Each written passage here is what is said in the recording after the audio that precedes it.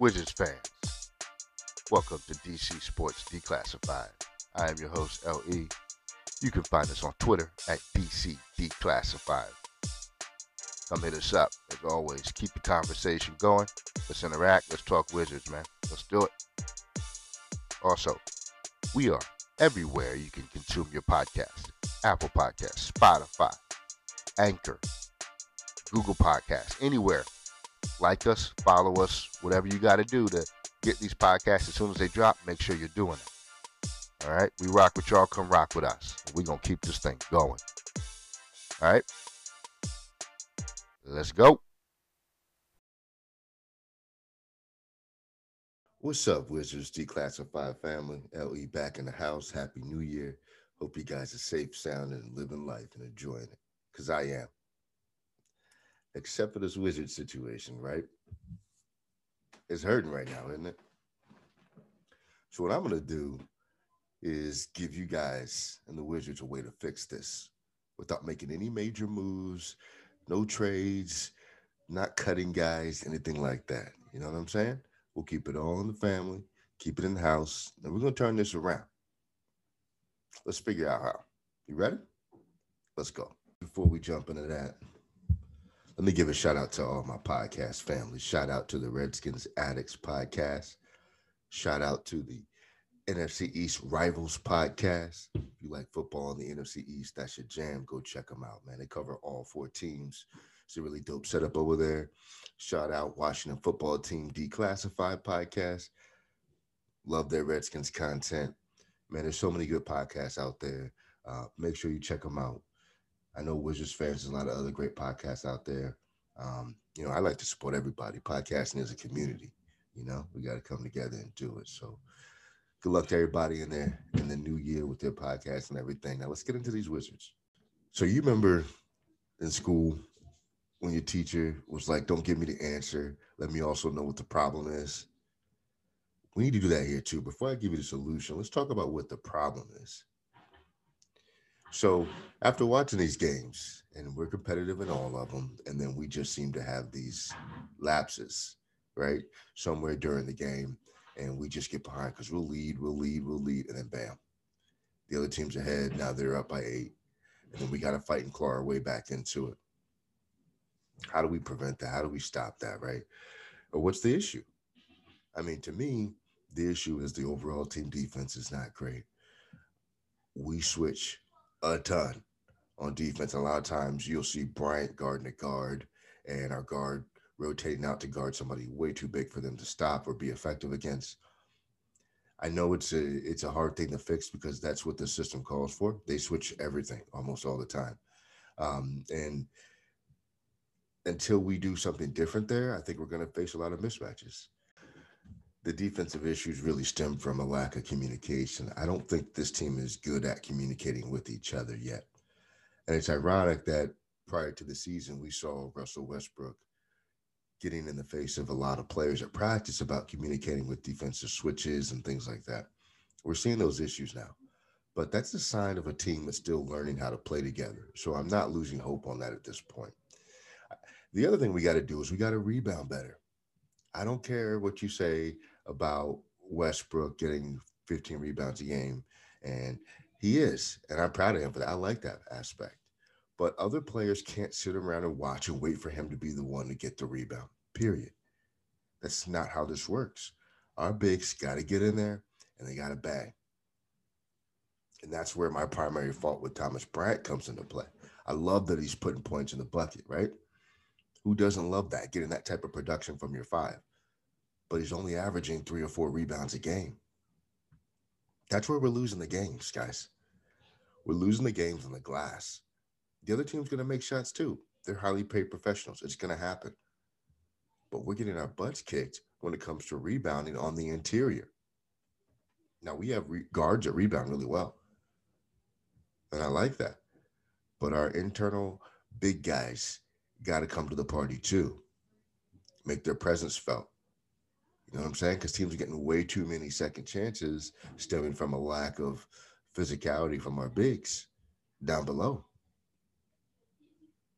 So that's a problem for me. The other problem is And I know we're not going to want to hear this, right? But it's true. Let's speak the truth. Our production from the three is hurting us, right? And I don't think a lot of people are saying this, but the production from the small forward position is really, really hurting our team right now. You know what I mean? So our guards are giving us, close to 50 to 60 points a game, right? And then we have our five, who's giving us 17 a game. Hachimura came back, and he looks like he's ready to go this year. But our rookie at the three is averaging about 7 points a game, and he's learning. And I want him to play because I want him to evolve, because I think I've seen what I need to see to tell me that he's going to be a really good player. But it's coming at the cost of wins right now. If we had a more formidable three that would even give us 12 to 13 points a game, think about what our record would be right now. You know what I mean? So it's a catch 22.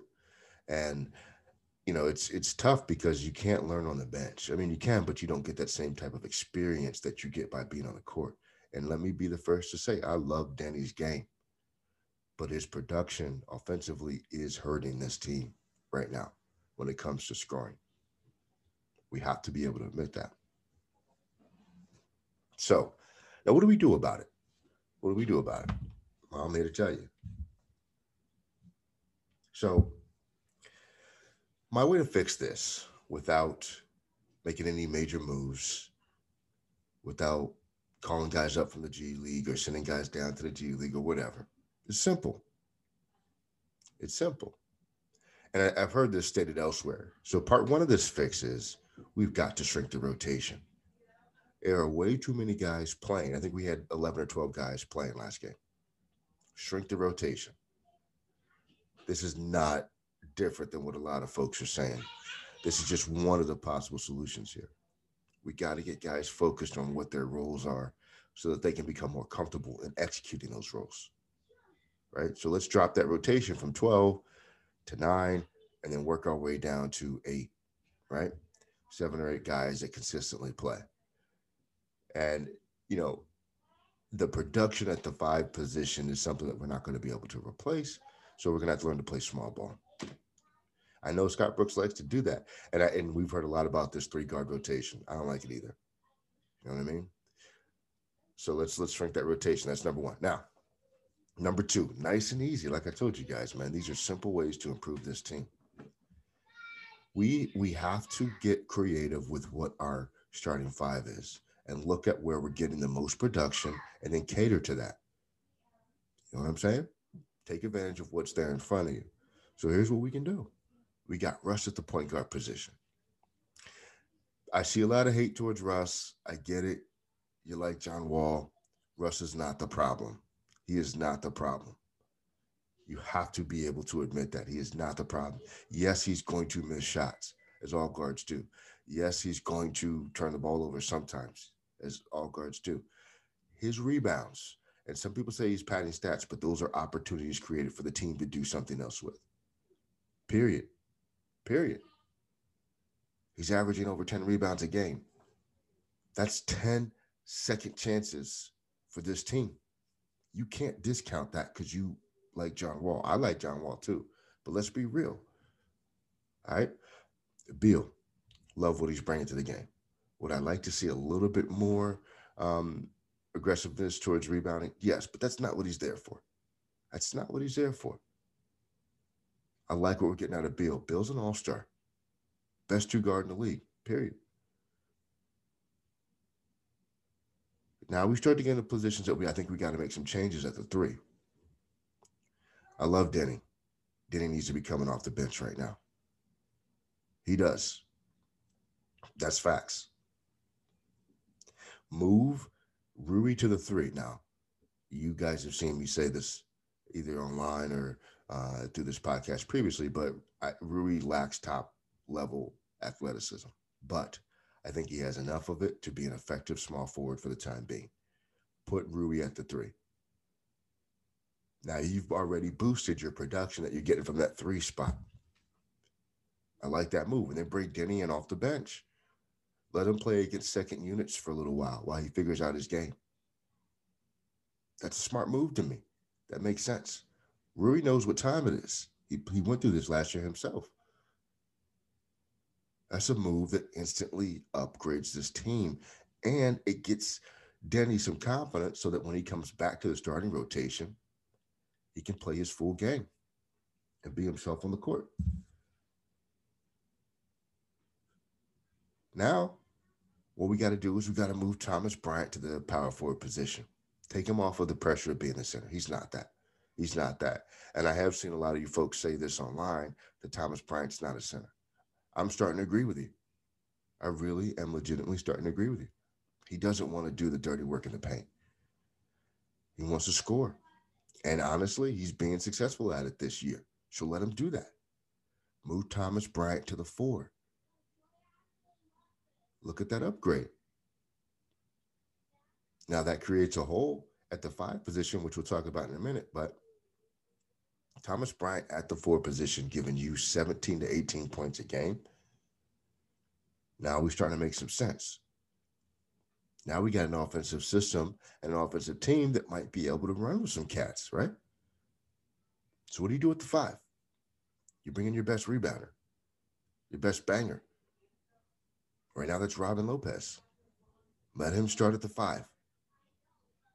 Is he going to be as offensively explosive as Thomas Bryant has been at some points this year? Absolutely not. But he's already rebounding better than Thomas Bryant.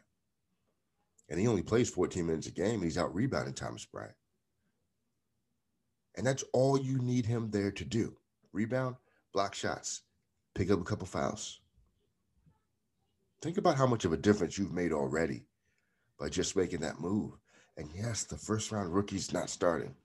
It's okay. It's okay because you took him for the long haul. Right? Not just for the immediate sense. And now you have a more competitive team. So you got Westbrook, Beal, Hachimura, Bryant, and Lopez. Now we're doing some things. Now we're competitive in all aspects of the game. And you got somebody to cover for Thomas Bryant's weakness at rebounding. I like that move. Now, you go beyond the starters and you got to do some things there too. Neto needs to get all the minutes of backup point guard possible, period. He has proven to be so much more effective than anybody else at that position. I mean, that guy is a stud, and I like him coming off the bench. As a starter, he can be effective too, but I like his energy off the bench. I think we really hit a home run on that guy. You know what I'm saying? Like, we've struggled at the backup point guard position for so long here in DC that I'm like over the moon for the fact that we have Nato now. To me, he should get every minute at the backup point guard position. Ish Smith is averaging more minutes than Nato. I don't like that. We got to fix that. Ish Smith is averaging 4.6 points a game. Nato's averaging 10.4. And as a matter of fact, it's kind of a wash in the rebounding department. Now, to me, there's a bigger elephant in the room, and that's our backup small forward position. And I think my solution cures this too. Our backup small forward positions have been absolute trash. I don't care what anybody says. Absolute trash. Bonga, 5.3 points a game in 18 minutes a game. Brown Jr., 4.2 points a game in 17 minutes. It's not good enough. It's not good enough. What I want to see is I want to see Denny get every one of those backup small forward minutes, period. That makes sense and that works to me. Now you're taking out 2 guys out of the rotation that don't need to be playing right now. And if that upsets you by me saying it, I'm sorry, but that's the reality. Those 2 are not being productive. They're not helping this team. Get them out of the rotation. Give Abdia those minutes.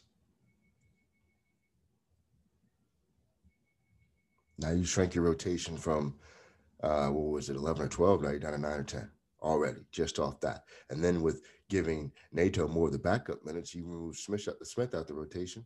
Now you're down to 8 or 9. Now we're starting to be a team. Now we're starting to look like what we should look like. Bertans. He's rusty, guys. He's still working through it. He said it himself. He should get a lot of the minutes at the backup power forward position, which he does. Excuse me, he gets a lot of minutes at the small forward position. I think you could probably bring him at the 4 as well.